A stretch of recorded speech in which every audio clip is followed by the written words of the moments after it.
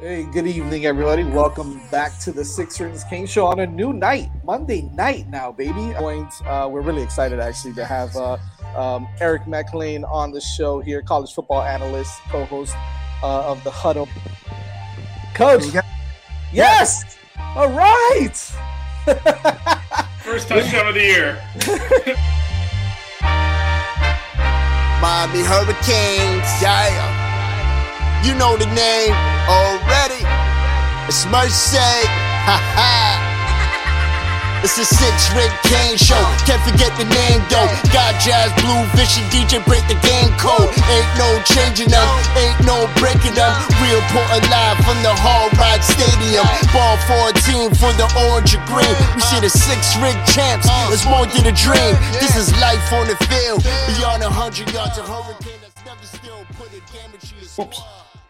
What's wrong with us? Seriously. What's wrong with us? We're Miami Hurricanes fans. Welcome to the Six Rings Kane Show, a show dedicated to Miami Hurricane sports, featuring the legendary Larry Bluestein, Jazz Santana, Vish, and Danny Gillette. Let's go Canes.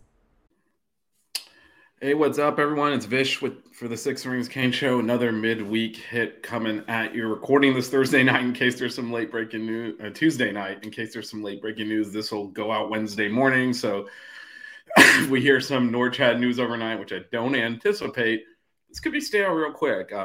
Packed show today. Obviously, the focus is going to be basketball. It's got to be basketball, right? We've got the men and the women in the NCAA tournament. We'll run down that schedule real quick, and then we're going to talk a little baseball first because I got a guest coming on, MattyIcee from Orange Bowl Boys Network. It's all over the place. I'll let him plug his own stuff.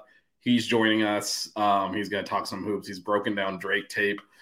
He's got all the ins and outs. He can let us know what's happening this weekend. He's a in my line of business, we call them subject matter experts. This man is a hoops subject matter expert. He's going to join me to deep dive into this Hurricanes big game on Friday against Drake. So we're going to put that off until he joins. And then we can talk some hoops there. So we'll start off a little bit with, kind of doing frankly, the least important thing first, which is we're going to talk a little baseball. So the Hurricanes baseball team, it's been a rocky start to the season, but a necessary series win last weekend.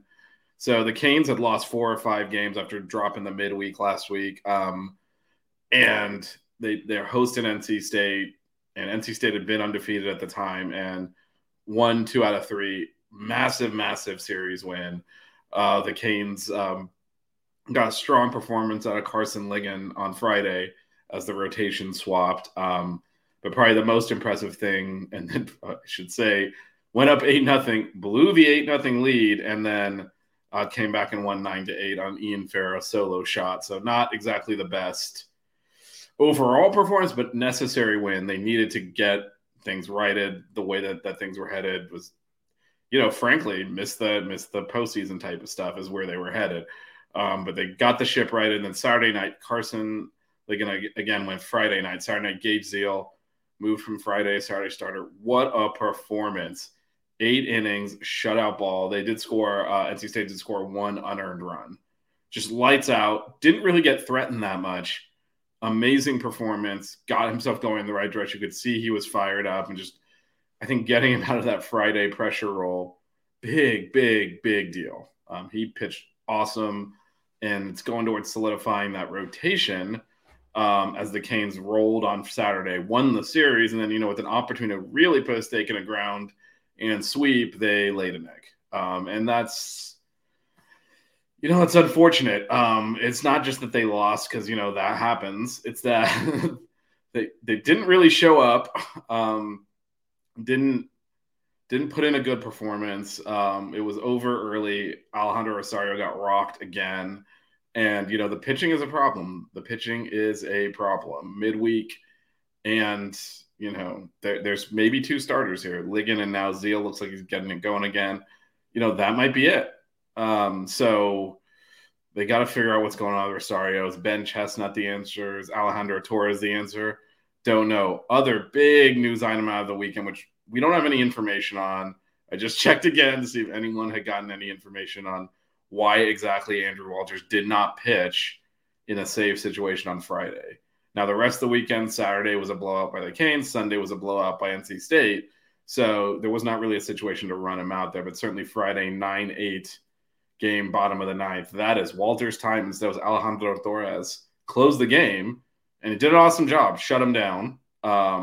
Just like Lecarica finished off the deal on Saturday. But, whether they would have brought him on with a large margin non-safe situation, I don't know. But certainly if he was right, he would have pitched, you would think, on Friday. Now, again, no news yet that I've seen on whether or not he's injured or not, or maybe they just wanted to arrest his arm. I don't know. Certainly would be concerning if he can't go. It's already a thin bullpen. In fact, Alejandro Torres, who closed on Friday, is a candidate, you would think, to get into that starting rotation. Now, he did start the midweek last week, got hit pretty bad after a couple of scoreless innings, but overall, he's been a very strong pitcher. Maybe he moves into the rotation, but not if he has to close. So just a lot of turmoil in that pitching rotation right now as the Canes try to piece it together. But the good news is, 2-1 in conference, got that started off the right way. No one, again, we talked about this last week. No one's really going to, kill them for losing 2 or 3 at UF. But if you start losing all these conference series, then you've got a problem. So by recovering, winning that series, they kind of, I'd say, arrested the slide of a season that was going out of control very quickly. I mean, this was depending on which poll, maybe a top 10 team angling for a national seed, and that could have gone very early. They're still in play for everything now. Got a midweek game coming up at FIU, so it's local, but it's not at Mark Light. And then this weekend, they host Virginia Tech, another really strong outfit. So they now have to win another tough series. And then after that, they got to go to Wake Forest as a top 5 team. So this schedule is really tough to start with. And it's the ACC. All the teams are good, right? I mean, some of the teams that used to be weak, Wake Forest being a perfect example, are really strong now. So that's why it was so critical they won last week. Frankly, they got to take care of this midweek game, get this record turned around. They have a lot of losses early in the year. Now, granted, the Penn State loss is bad. A couple of midweek games. FAU is a really good team. There's no real shame in losing that midweek. Jacksonville's a little bit worse, but the midweeks can sometimes be the difference between hosting or not if you take care of that. So they definitely need to do better there. But losing 2 or 3 to Florida is not the end of the world. You'd like that Penn State opener back, but again, overall, they're in decent shape. But you got to continue. Now you got to pile on series win upon series win. Maybe throw some sweeps in there. But Virginia Tech is, it's going to be another tough weekend series, just like NC State was. The Canes have got to win. They got to take care of these home series, and if they can do that, then they can start talking about hosting regionals, hosting super regionals. I mean, they can win this series against Virginia Tech this weekend, go to Wake Forest. There's a chance to do some damage there and really get a feather in their cap and maybe jump the ACC pecking order. There will almost certainly be regional and national seeds out of the ACC. So if the Canes can continue to play well, now continue to capture these ACC series, they have an excellent chance to be a regional host and national seed host. And frankly, that could have gone this weekend. So it's very early in the season, but the fact that they're probably now, even though NC State was undefeated coming into that series, if the committee was ranking teams, the Canes would probably be ahead of NC State now. And again, as they start giving out host sites and super regionals and national seeds, that matters. They say they don't look at conference, blah, blah. That's not true. There's a certain number of teams that'll host out of the ACC for sure. And the Canes higher up that pecking order, give themselves a better chance to that. So big win for Gino DeMari's boys. Again, tomorrow night, or I guess tonight, because it's going out on Wednesday, they'll take on FIU at FIU 6:30. Not sure if there's TV coverage, but check out our guys on WVMM. Do an awesome job. They'll definitely have it covered. So, if you want to keep up with that. So with that said, the preamble over, let me talk a little bit of hoops. I'm going to bring Matty in here and really break this down. So just talking a little bit about where the Canes sit in terms of where they're playing, where their regional is. We will pull that up in a second. As the play-in games are currently going, kind of interesting, how early that is now, but and no one really pays much attention to it. So, this will be a situation where there are some opponents unknown, and actually for the Canes women, they don't know one of the teams in their quadrant. Now we'll get to that in a second because, frankly, the women are in a tough spot. But let's first check out this men's bracket a little bit. Do a little breakdown here as I bring this in, and we can take a look and see where the Canes sit. Again, we're going to talk to Matt in a minute, and we'll go in depth on this region. But essentially, where the Canes are sitting is in the wow, they're trying to play this game for me. I don't care who wins that. All right, so this is where the Canes are sitting, and you can kind of see their path through here. So they're right here. These are the games in Albany. I will be in Albany this weekend. Well, hopefully, I'll be there Friday's game, hopefully through the weekend if the Canes win. So stay tuned for live coverage from there. But this is kind of what they call their pod, right? So these are the 4 teams that the Canes could potentially face off. There are other teams in Albany. It's actually Connecticut, Iona, TCU, and Playing Game. But the Canes are not aligned to them. They're just in the same location. So this is the Canes pod. You know, they got to win a couple of games to get to the next week. You kind of look at, fan out beyond that. You got Houston and as the 1 seed over there. So if the Canes can get through this weekend, they're likely to see Houston. With that said, Iowa, very high-scoring team, can beat a lot of people, have beaten a lot of people. That's not an easy matchup. Auburn's an interesting one. Obviously, the Canes bounced them last year after Auburn was the 2 seed and was the best team in the ACC. These games are in Birmingham, which, doesn't seem fair that Auburn's essentially playing at home. But that is what the committee chose to do. It's kind of crap, to be honest. Houston as a 1 seed having to essentially play a road game isn't exactly fair. But anyway, this is that region. You'll notice that another team the Canes bounced out last year, Iowa State, is also on the bottom half of the region. If the Canes make it all the way to the regional final, they'll hit one of these teams. Texas, the 2 seed, A&M, Xavier, some other options here. Iowa State, as I mentioned. Those 2 games, if they get that far, Elite Eight and Sweet 16 will be in Kansas City. And then the Final Four is in Houston this year. So this is kind of the path ahead for the Canes. Obviously, to get by Drake first. Again, we're going to go in depth with Matty in a couple of minutes and talk about Houston.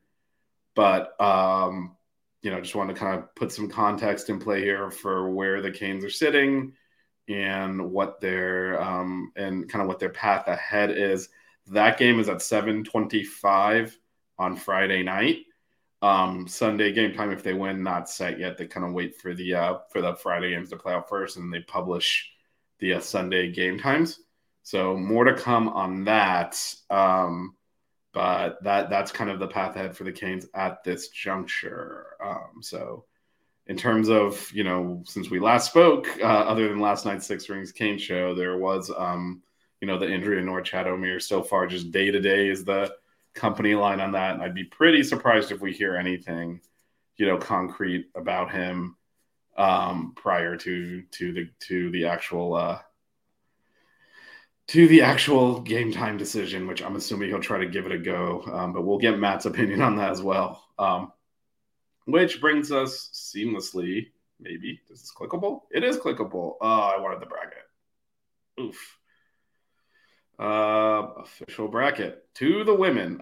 So the women's tournament, they did something weird this year. And I don't know if this is permanent or not, but they essentially, in terms of locations, rather than doing South, Midwest, East, and West, like the men did, and what the women used to do. They've now kind of done 2 locations for regional finals. So there's a Seattle and a Greensville location, and they just did Seattle 3, Seattle 4, Greensville 1, Greensville 2. So the Canes are in the Greensville 2 regional, which basically means if they get out of the first weekend, they'll go to Greenville. Now, with that said, this is a second year in a row they've gotten into that 8-9 game, which means the potential of playing at a number 1 seed in the second round. You can kind of see where the Canes sit here. They are playing Oklahoma State in Bloomington, Indiana. If they win on Monday, time to be determined, they will play Indiana at Indiana almost for sure. There's a play-in game here, but Indiana is not going to lose at home to Tennessee Tech or Monmouth. So, I mean, this is basically, you can not pencil, you can pen Indiana into the round of 32, and hopefully the Canes can beat Oklahoma State. I'll after we bring Matt on and we talk to him a lot about the men, I will break down that women's matchup as well. I do think it's a good matchup for the Canes to potentially get to the second round, but then juggernaut from there. If they somehow get through that, hallelujah, but not likely. But then they would again be in Greenville. And you kind of see the 4 and 5 team, Villanova, Washington State. These games are in Philly, so you would think Villanova would go through.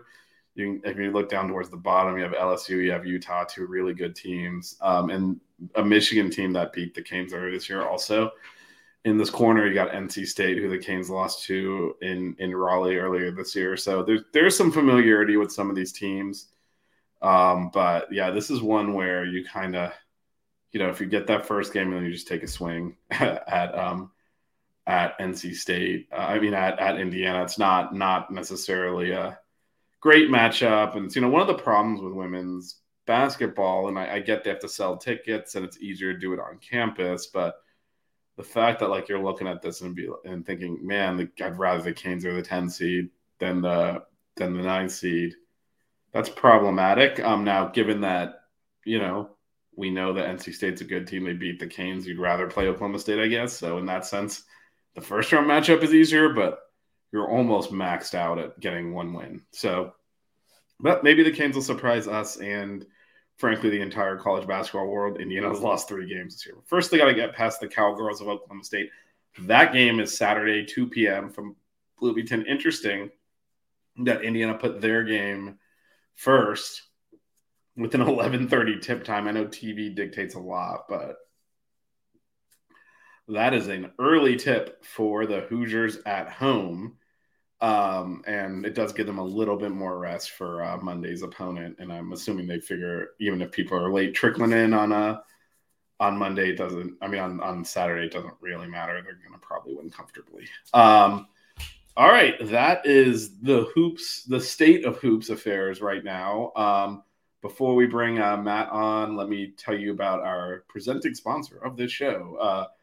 Our guys at Prize Picks. So prizepicks.com, offer code FIVE. That is 5, the word 5, FIVE. Check them out. If you enter that offer code, they'll match your first deposit up to $100. The way you play is very simple. You pick 2 to 5 players, athletes. You bet on over-under on their statistics. For example, Luka Doncic, one of my guys at Dallas. Is he going to score below or above a certain point total? Apparently, if I would take the under on 1 at this point because he's out injured. And then if you hit that, you pay off. You got to do at least 2. And the more you add, the more money you could potentially make. So it's just like doing a normal parlay if you've ever sports bet before. Very similar to that. 2 to 5 players, you bet their stats, you hit them all, you win money. And again, use the offer code FIVE at checkout, and Prize Picks and 5 Reasons Sports will match your deposit up to $100. That is prizepicks.com, offer code FIVE5. With that said, let's go ahead and get to Matt here and get an in-depth breakdown of the Canes and Drake. Everybody in your crew identifies as either Big Mac Burger, McNuggets, or McCrispy Sandwich. But you're the Filet-O-Fish Sandwich all day. That crispy fish, that savory tartar sauce, that melty cheese, that pillowy bun. Yeah, you get it. Every time. And if you love the Filet-O-Fish, right now you can catch 2 of the classics you love for just $6. Limited time only. Price and participation may vary. Cannot be combined with any other offer. Single item at regular price. Ba-da-ba-ba-ba.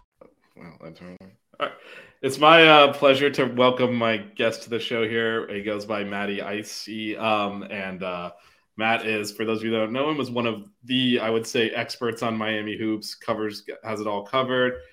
Also hosts several podcasts, writes for OBB Legend, does a Canes call-in show, did a big kind of hour-long deep dive on March Madness today as well for About the Fans. Definitely check that out. Matt, thanks for joining me. Welcome to the show. Welcome to the Six. Yeah, I appreciate it. I forgot that I do all those things. I know.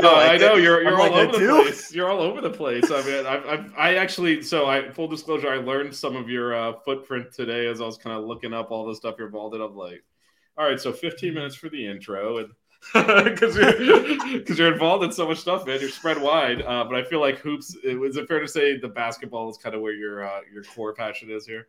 Yeah, like obviously Kane's Calling is like a big part of what I do, and then writing with the OBB Legend as well. But that's mainly the hoops. I talk football, but that's more like from just a fan standpoint. I'm not like X's and O's. Basketball's always been my first love though, and I've always loved Kane's hoops. So that's like my bread and butter. Yeah, for sure. Yeah, and like I said, I'm not overselling him. Matt is one of the top people covering Kane's hoops that really kind of gets below the surface level trivial stuff and kind of dives deep in the X's and O's. So we're going to be doing that as part of this show. I guess we'll start though with, the I guess the most concerning news is Norchad Omiir's injury. He sprained his ankle. We don't know how bad it is. He's officially day-to-day. What are your kind of feelings around his injury? One, do you think he'll play? Two, do you think he'll be effective? What are your thoughts there? I mean, so much of Norchad's game is about his mobility on defense, and he provides such a spark defensively because of that. His ability to rebound and everything. It's all, because of that mobility and aggressiveness.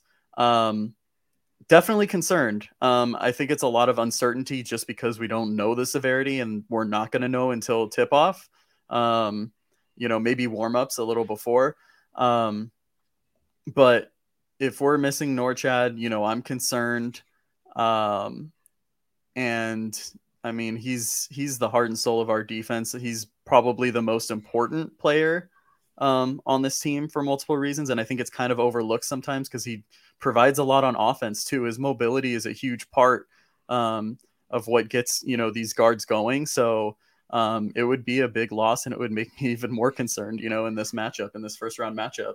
Yeah, and I think one of the things that's happened with Norchad is, as people watching this team, following this team, covering this team, we've gotten a little bit used to just how impactful he is across the board. Mm-hmm. And it almost doesn't pop as much anymore. I mean, there are times where he'll steal the ball in the backcourt, dribble all the way up, lead the fast break, and that's our center. That shouldn't have happened, but now you're kind of used to it. Now that he might not play, that all of a sudden, oh my God, we can't do this, we can't do that, we can't do that. In addition to being kind of the only traditional big that's going to get minutes, and I don't think Favor R is going to really play a lot. In addition to losing that size, just he's so dynamic, and the things he does are unique to him.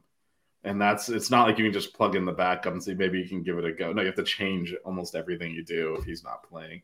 And it's kind of, I didn't really fathom this scenario. We kind of spent a lot of the year worrying, okay, if he gets into foul trouble at a key game, because he does have issues with fouls, it's like, what are we going to do there? And then, now the prospect of him not playing at all is certainly scary. But to your point, I think we'll know more basically at tip. Yeah. Is he the guy jumping center or not? Because they're not going to give anything away here. Sorry, Canes fans. You're not going to get any sleep until game time. And I mean, it's I can't speak on it enough. His mobility and aggressiveness. I mean, if you want to take, just watching the, I forget the name of it, but the bracketology show, and they pan over to Miami and you see Norchad just sitting there, no boot, no, looks like he wasn't really wearing anything on that ankle. I think that's a good sign because if it was, severe, grade 2, grade 3 or whatever, he would definitely have something on that ankle. But yeah, I mean, we're just not going to know until tip-off.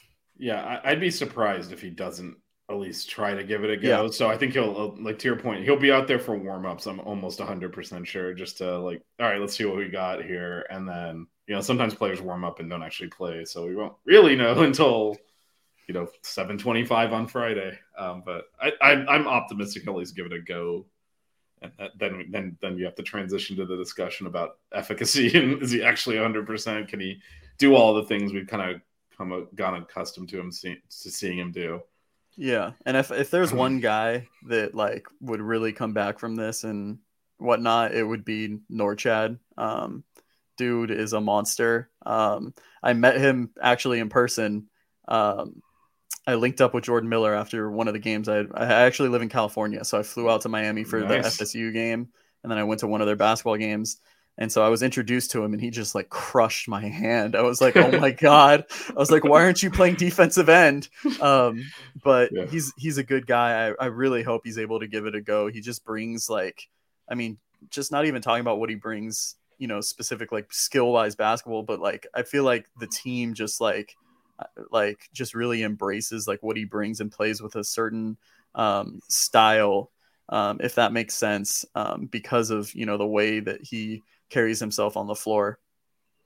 Yeah, no, definitely. And he brings that physicality, which kind of the rest of the team doesn't. I mean, they play hard, but they're not physical. And he's the physical. He's the hammer on the team. So I feel like our fans were nervous anyway after the FSU game. And, there's been a lot of games this year where they won, but should have won by more. The lead slipped. And even some of the losses, they ultimately lost a game with a big lead. So I feel like there was always going to be a little bit of nervousness with our fan base. But if you take Norchad's injury, followed by, a lot of people are picking Drake. The 5-12 matchup is historically one people pick a lot of upsets in because it's like an outlier. Like the 12 seed wins more than the 11 seed. It's kind of a weird anomaly with the way the seeding works. And so a lot of people are picking Drake. A lot of people are doubting Miami. How are you feeling right now about this heading into this game, about the program and where the team is?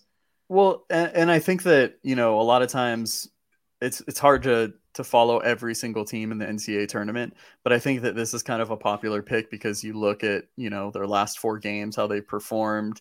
A lot of people said that they, should have been a lower seed as well. They should have been a 6 or what have you. And then also too, like, a lot of people reference these stats of like, obviously we're ranked, I think, outside the top 100 in adjusted defensive efficiency. And that's a stat that people really look at when they're determining, who's going to get upset and whatnot. The only thing I will say is, in regards to how we were performing of recent, Miami was on a really good run for a while. Obviously the FSU loss happened. We won't talk about that anymore, but Nigel Pack was out for that game. So we weren't 100%. We didn't have all of our guys. Obviously Norchad played 1 minute of the Duke game, and Miami was still able to keep it close, be competitive, even though, they had Anthony Walker and, true freshman AJ Casey out there trying to guard these, 5-star recruits, big men. And, the other thing as well is defensive efficiency. I get Miami wasn't in the top 100. I get that we're, defense isn't really our strong suit. We're a really good offensive team.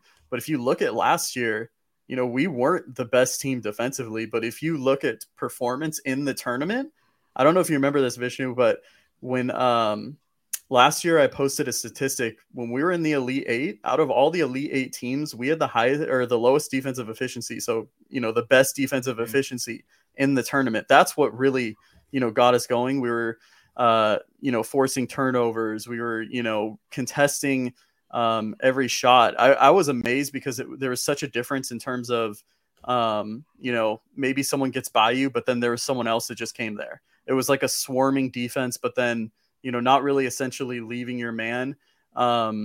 It was impressive to see. And I think that, we kind of did start to see that at the end of this season. A bit. So to me, I still feel good about this team. If Norchad isn't playing, obviously I'm concerned. I think that it'll be a close game, but with guard play and stuff, the guards that we have, I like Miami in this matchup still. Yeah. And I think one of the things, so I'm actually more optimistic, I feel, than the normal. Mm-hmm. Cause I was and you had kind of touched on this a little bit. That Duke performance, everyone's so high on Duke and like, wow, look how great this team is. Lost the only big on the roster, really. Otherwise, you're playing like a power forward or a small forward, on a normal team at center. Still, I mean, that game was close right to the end. And if Duke is this like, wow, look at Duke, then playing without Norchad and giving them a game to the end. You mentioned, you know, the FSU game shouldn't have happened anyway, but without Nigel Pack, the last time the Canes lost a game when healthy was that game at Pitt. Yeah. So, And that's the other, Nigel Pack didn't even have a good game against Duke too. I mean, it was mainly Isaiah Wong and Jordan Miller. So, I mean, but so to me, that's another kind of encouraging thing with this team, even in relation to last year's team. There's so many guys that step up and score and can win you games. Last year, it had to be McGusty, Wong, and Charlie Moore, and Jordan Miller to a lesser extent than he is this year. He's really grown into like that frontline role. This year, you know, you have Wooga winning the Pitt game essentially by himself, hitting all those threes, right? Like that wasn't happening last year. Benjali Joseph has had a few moments defensively, especially. So I just feel like there's more weapons. And I think the other thing that happened in the tournament last year, again, knock on wood that it happens again this year, is it's just a weird team to play against. Scramble all over the place in defense, a lot of interchangeable parts. And I think that's where the turnovers came last year. It's just not a team. You're not used to playing against teams like that. And then all of a sudden you have to do it in a pressure situation. You tend to get loose with the ball. Because if you look at last year, that USC matchup, that was kind of a nightmare matchup for the Canes. All their guards were like 6'8", 6'9", 6'10". They had a legit big who's in the NBA now. Like there was this was a huge team on paper. And like they're going to overpower the Canes, and they didn't do it. And I think that's, you know, there's some encouraging signs there. No, absolutely. And so, yeah, I'm a little bit more on the optimistic side. But yeah, I could get you only, as optimistic as I am, you only have to read like the 15th team being like most likely team to get upset Miami before you're like, all right, I'm a little nervous here. This is a little bit too much groupthink going on. Yeah. But let's see if you can give us a window into why people are, let's just say, high on Drake here. So I know you broke down a couple of their games. You've watched some of their film. Just why don't you give everyone listening and myself as well a little overview of Drake here? Yeah, so Drake is definitely an interesting team. Their head coach, he's been there for a few years now. His son is actually, I think you posted this on Twitter as well. His son is like the star player, averaging like I think around 20 a game. Tucker DeVries, great 3-point shooter. Kind of a versatile guy on offense, a little bit limited, I would say, on defense. 6'8", plays the 4. But what I think is interesting is they play like a 3-guard lineup, and they're all under 6'3". The one thing I would say is I think that, you know, a few of them kind of play bigger than they are in terms of physicality. I know one of them, Garrett Sturtz, was Conference Defensive Player of the Year, I believe. Very physical guy. You can see that not just in the way that they play defense, but the way that they like attack the rim.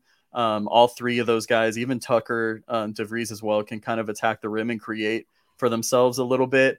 But I think the one thing that I go to, because I know we're talking about Drake right now, the fact that I don't think Drake has really seen a team that does what they do, essentially.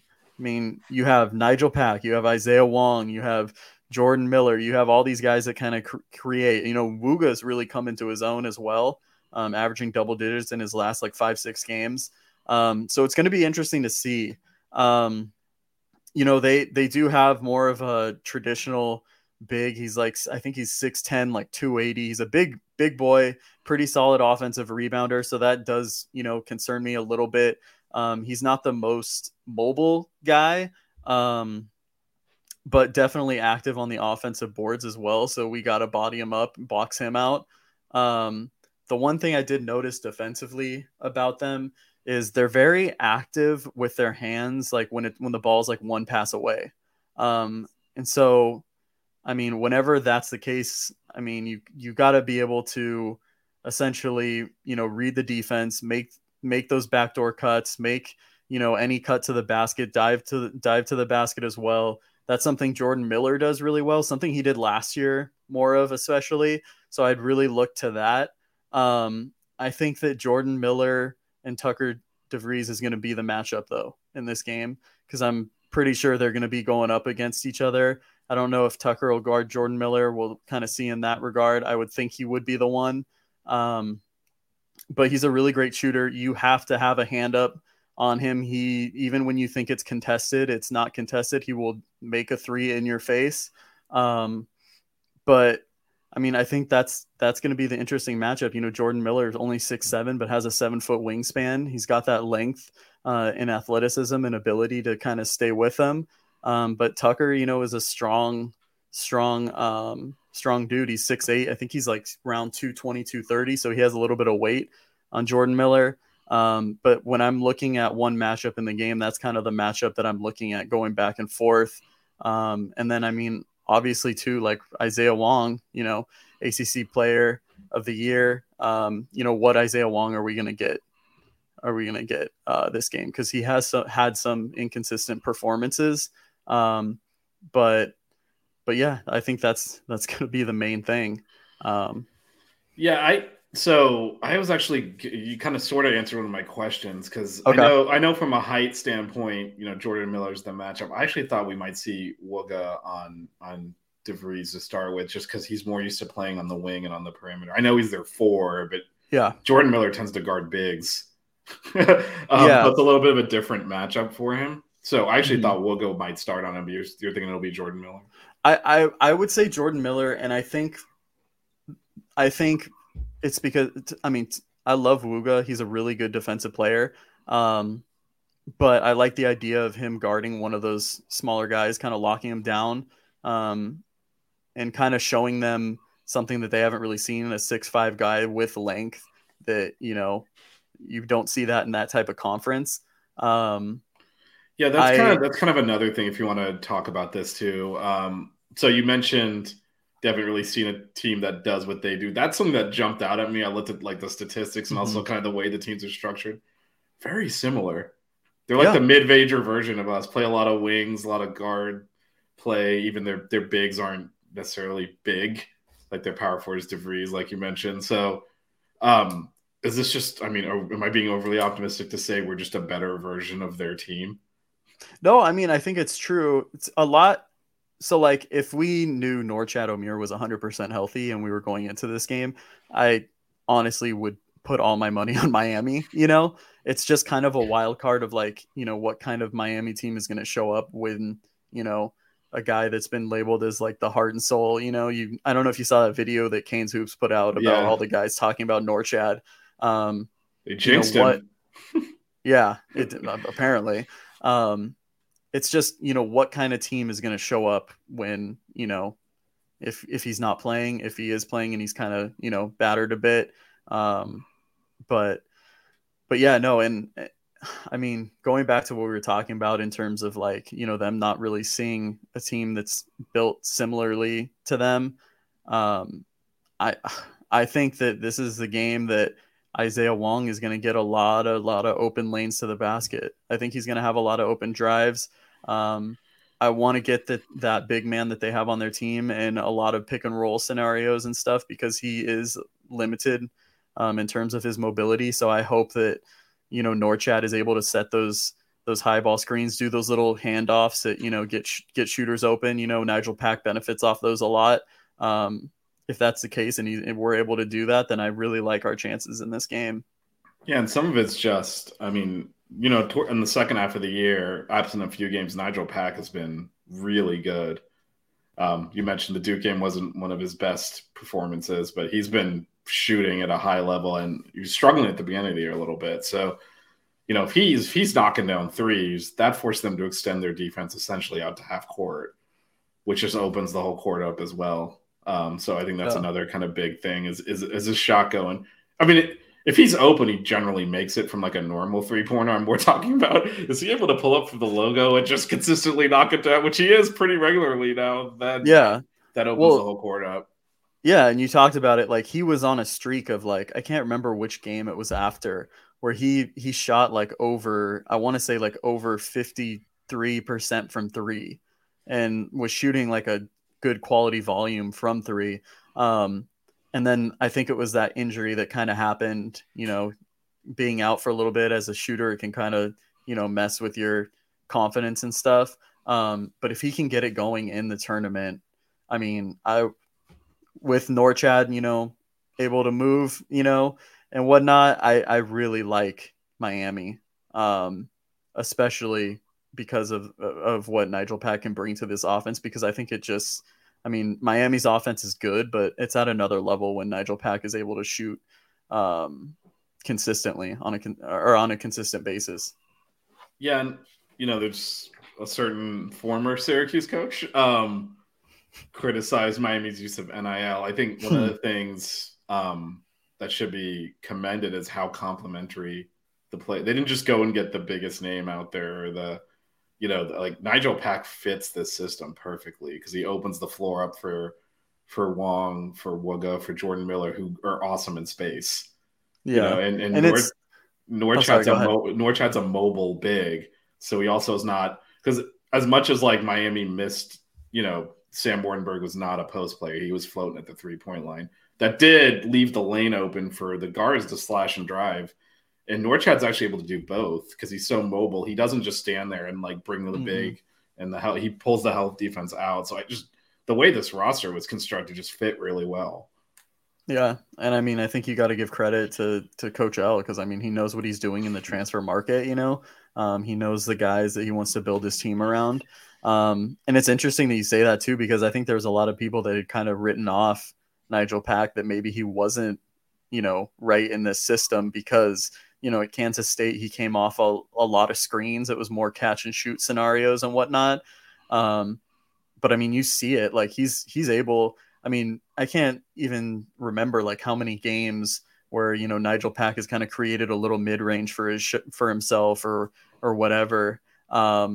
He's been a huge part of, Miami's success, and so is Norchad, obviously. So, but yeah, they've built a really good team that loves to play together too. You can tell, and that's a huge part of it, especially in basketball. Yeah, and this is probably the homer in me. I just can't see these guys going out in one game. I just can't see it. I feel like they have too much. I mean, this is like so cliche. I feel like they have too much like force of will to do that, to just lose the first game. Like I can't see it. Yeah, and it's funny to me because I feel like, like I get why people, pick that 12-5 upset and whatnot. But to me, like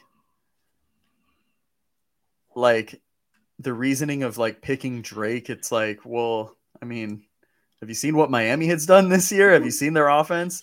And then like, honestly, the emergence of Wooga too. Cause I mean, I think that he's kind of filled a void, not directly with scoring, but like, Cam McGusty was one of our best rebounders as a guard. And I think that Wooga has helped in that regard. He's been a really good defender. I think Cam McGusty was, a good defender, when he was at Miami as well. And he's gotten better. I mean, I've talked about it past 5-6 games. He's been putting up double digits. He's been more confident in his shooting ability. He's obviously had that mid-range shot, but if he can consistently knock down that three, I mean, the driving lanes are going to be open. Yeah, and we talked about how Drake is not used to essentially seeing a bigger, more athletic version of themselves. I mean, our guards should be able to shoot over the top of a lot of this too, in addition to there's a lot. They do a lot of step backs and a lot of to create space. This should, in theory, be easier to do against Drake than against some of the bigger players in the ACC as well. Yeah, it's going to be really interesting to me to see what they do defensively with like Isaiah Wong and stuff. Because I mean, depending on who's guarding Wong, I'm guessing it's going to be what's his name, Garrett Sturtz. Probably he's 6'3". He's the bigger guard out of them. But I mean, Isaiah Wong's still 6'4". He's lengthy. I mean, Sturtz isn't the most athletic guy. He knows how to play defense and stuff. But I mean, Isaiah Wong, he loves getting to the basket, getting those little mid-range, kind of fadeaways and different shots in that regard. And I think he's going to have a really good game because of this, Yeah, he's such a pain in the ass to guard because he scores from everywhere. He'll come off a screen and just hit a catch and shoot. He'll do a step back three. He'll drive and pull up for the mid-range. He'll get all the way to the rim the next time. Like, he's just a pain to guard. Yeah, especially if he's hitting his threes, then you cannot guard him at all. He's another one that I think we kind of take for granted because he's been here so long, and he's ACC Player of the Year because everyone else has to, all the coaches and the media from the opposing teams and all, they have to deal with him. Where we're like, Wong's been here forever. We kind of know what he's about, so you kind of get used to it. And then the opposing coach that's to try and set the defense is like, how do I cover this guy? And that's how he wins ACC Player of the Year. I know we're just talking about Drake versus Miami, but the crazy thing is Isaiah Wong could come back another year if he wanted to. Yeah, I can't imagine he's gonna do that, but I would obviously love it. I think we all would, but I think he's probably gone to he's gonna get paid next year. All right, so we kind of danced around it. I think we both hinted it. I think you certainly have hinted at which direction you're leaning, but do you want to give us a prediction for this game on Friday? Score prediction? However you want to do it, man. The floor is yours. Okay. You can explain it. You can go in depth on it. Whatever you want to do before you say Miami was going to win. I'm going with the assumption that Norchad Omier is playing, and he's maybe not 100%, but he's relatively active and whatnot. I think that Jordan Miller is going to have a really good game in terms of influencing the game in different aspects. Like he's going to have he's been having these games where, he's like most assists on the team, steals. He's going to do whatever it takes to win. Right. I'm the Jordan Miller homer, right? The president and CEO of the Jordan Miller fan club. I do now. You do now. So, I think that, just that matchup, I think he's going to do a good job on Tucker DeVries. I think he's going to, Tucker's going to get his own. He's a good offensive player. I think Isaiah Wong has a really good game, though, to be honest. I think Nigel Pack, hits some threes, hopefully, carries over to the next game, next round, because they're going to need it. And so I'm going to take Miami here. I'm going to say 81-75. I think it's a little close, but yeah, I'm taking Miami. I mean, that could mean anything with this team. It could mean they're up by 15 with 2 minutes left. Yeah, I know. I mean, absolutely. Several of those. All right, Matt. Well, before I let you go, why don't you plug away? I kind of touched on some of the stuff you're in, but why don't you go ahead and plug all of your Canes presence? Oh, yeah. Absolutely. I appreciate it. Yeah, so check me out on the OBB Legend. I'm going to have some March Madness stuff coming out. I'll have an article out either tonight or tomorrow morning. It just depends when I can really get to work on it. So I'd appreciate if you guys can check that out. Canes Calling, we haven't really done that for a little bit, but we'd always appreciate the support. I think that football season kind of left us, with a bad taste in our mouth. That was so painful. just like playing that bad. Anyway, let's not talk about that. Sweet 16. Let's make it. Yeah, Sweet 16. Yeah.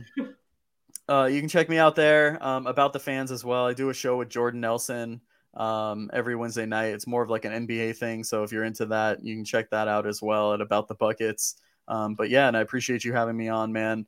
Been a listener of yours for a while here. So it's really cool to be on here with you. No, thank you for joining. Before you go, so this does also go out as a podcast. Make sure you follow Matt on Twitter. If you're watching the stream, you can see his handle there. But let me read this out. So it's at Inside Out, except the E is a 3, so it's INSID3OUT. Definitely follow him. He'll be covering the game this weekend. We'll give you a lot of insight as it's unfolding, and then hopefully covering a game on Sunday as well.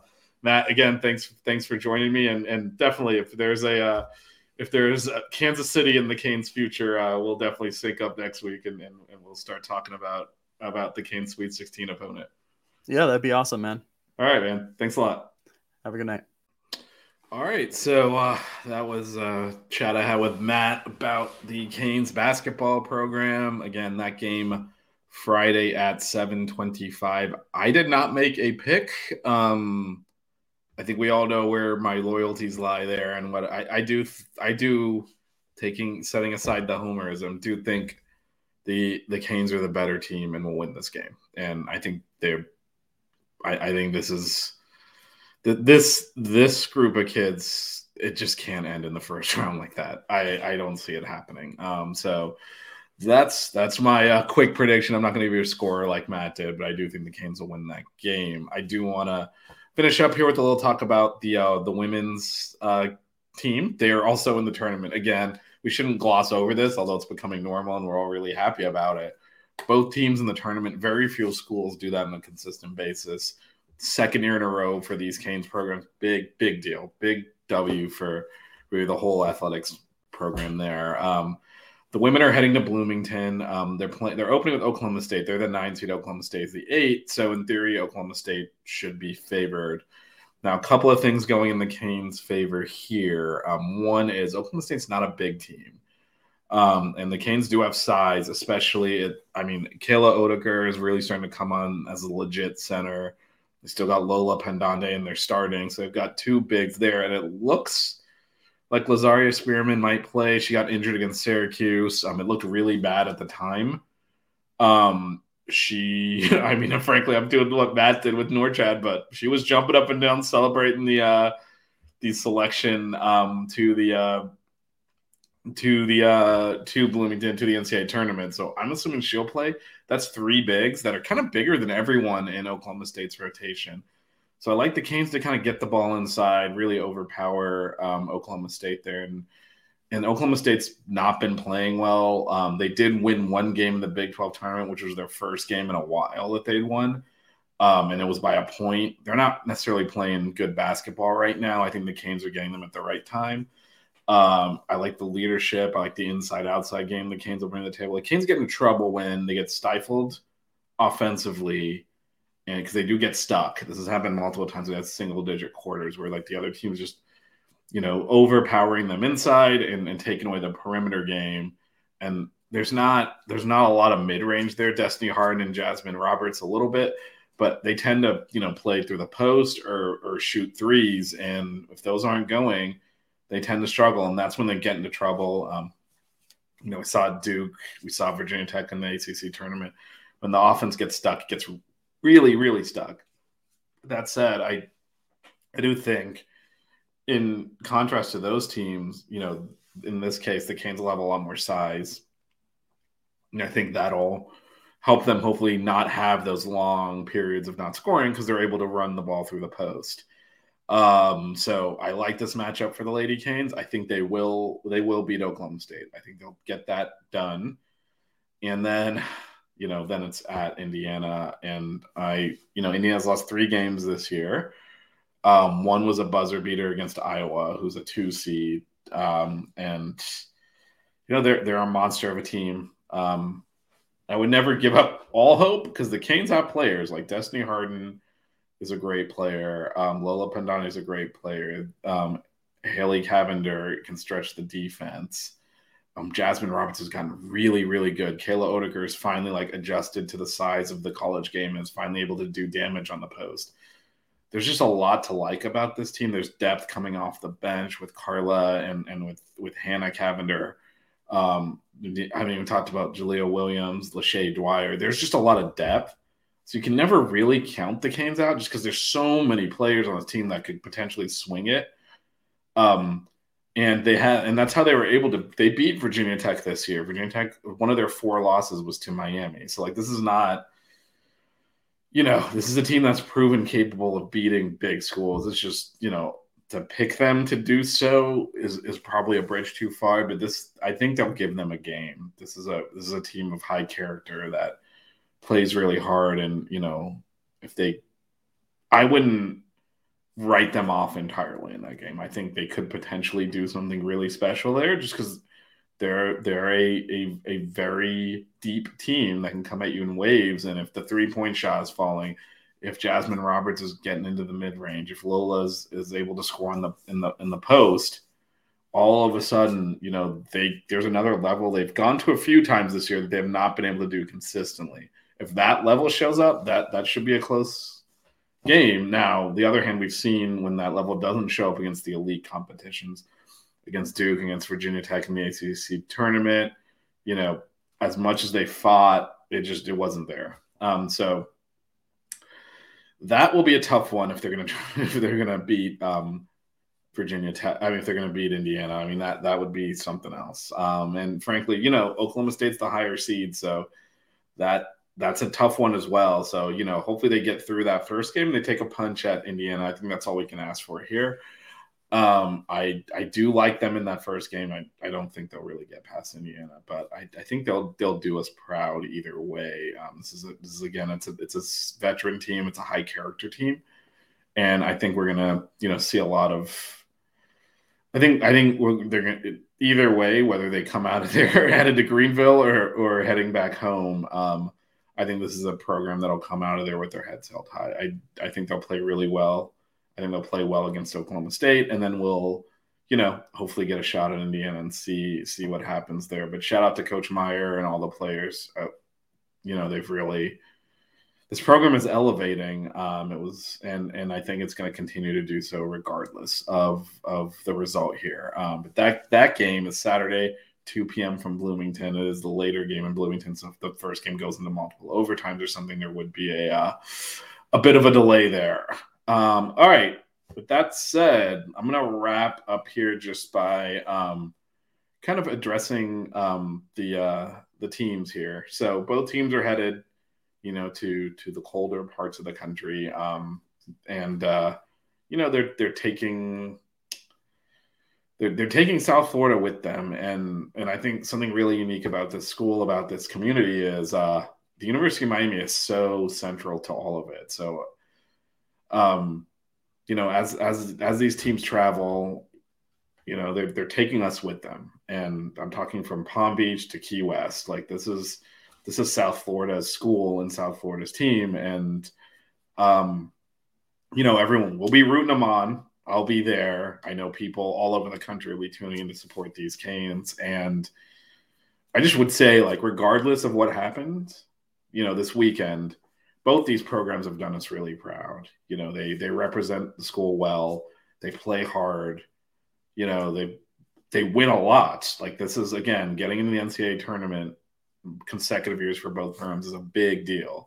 So, I know we're going to get caught up in the moment over the weekend. We're going to be living and dying with every shot from both teams, and it's going to be stressful. So before we kind of get into that mode, I do want to just at least, acknowledge the joy that these programs have brought to us over this year and over the last few years. And, regardless of what happens, I think I can speak for all of South Florida and saying that we're proud of them. And we want them to, continue to strive, continue to grow after this year as well. But, this is the pinnacle, right? This is why we're fans. This is why, we support the program, hoping for success, understanding it's not easy, understanding that, these moments are rare. The Canes made their first Elite Eight last year in men's. It's been a long time since they've been in consecutive tournaments for the women.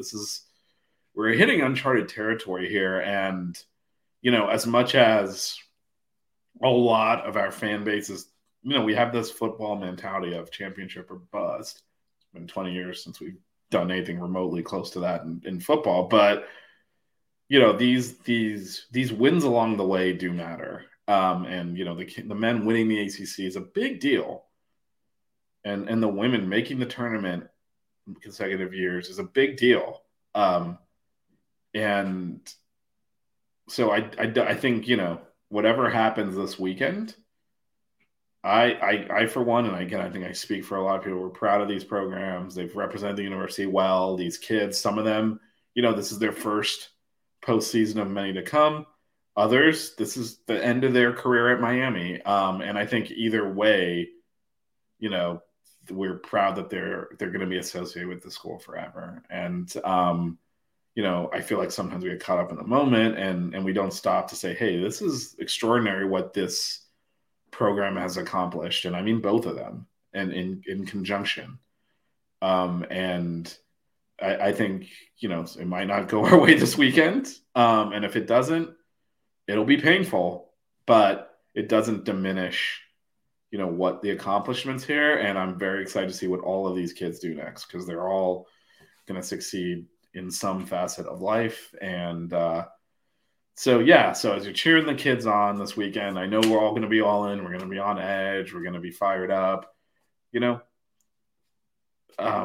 Whatever happens, that pride that we have in them should not go away. So to them, I say, we're proud of you. Thank you for 2 outstanding seasons in a row for both programs. Good luck this weekend. You're representing all of us. We know you're going to do great. And just remember, it's always a great day to be a Miami Hurricane. Let's go Canes. Let's win some games this weekend. And I'll be doing continuing coverage from Albany later in the week as well. I'll be doing some quick hits from there. I'll obviously be on my Twitter, and definitely follow Inside Out with the E is a 3, MattyIcee, who joined me earlier during the game. He'll be dropping Inside as well. And yeah, let's go Canes. Let's get some wins, and we'll talk again throughout the weekend. And definitely check out the Six Rings Cane Show weeknights at 8:30. And also, for Formula One fans, Hitting the Apex, our Formula One show, Wednesdays at 8 p.m. Join myself, Jazz, and Moni Lebro on that show. But anyway, I have confidence in these Canes. They're going to do us proud this weekend. Let's go Canes. The Six Ring Cane Show. Yeah. The Six Ring Cane Show. Yeah.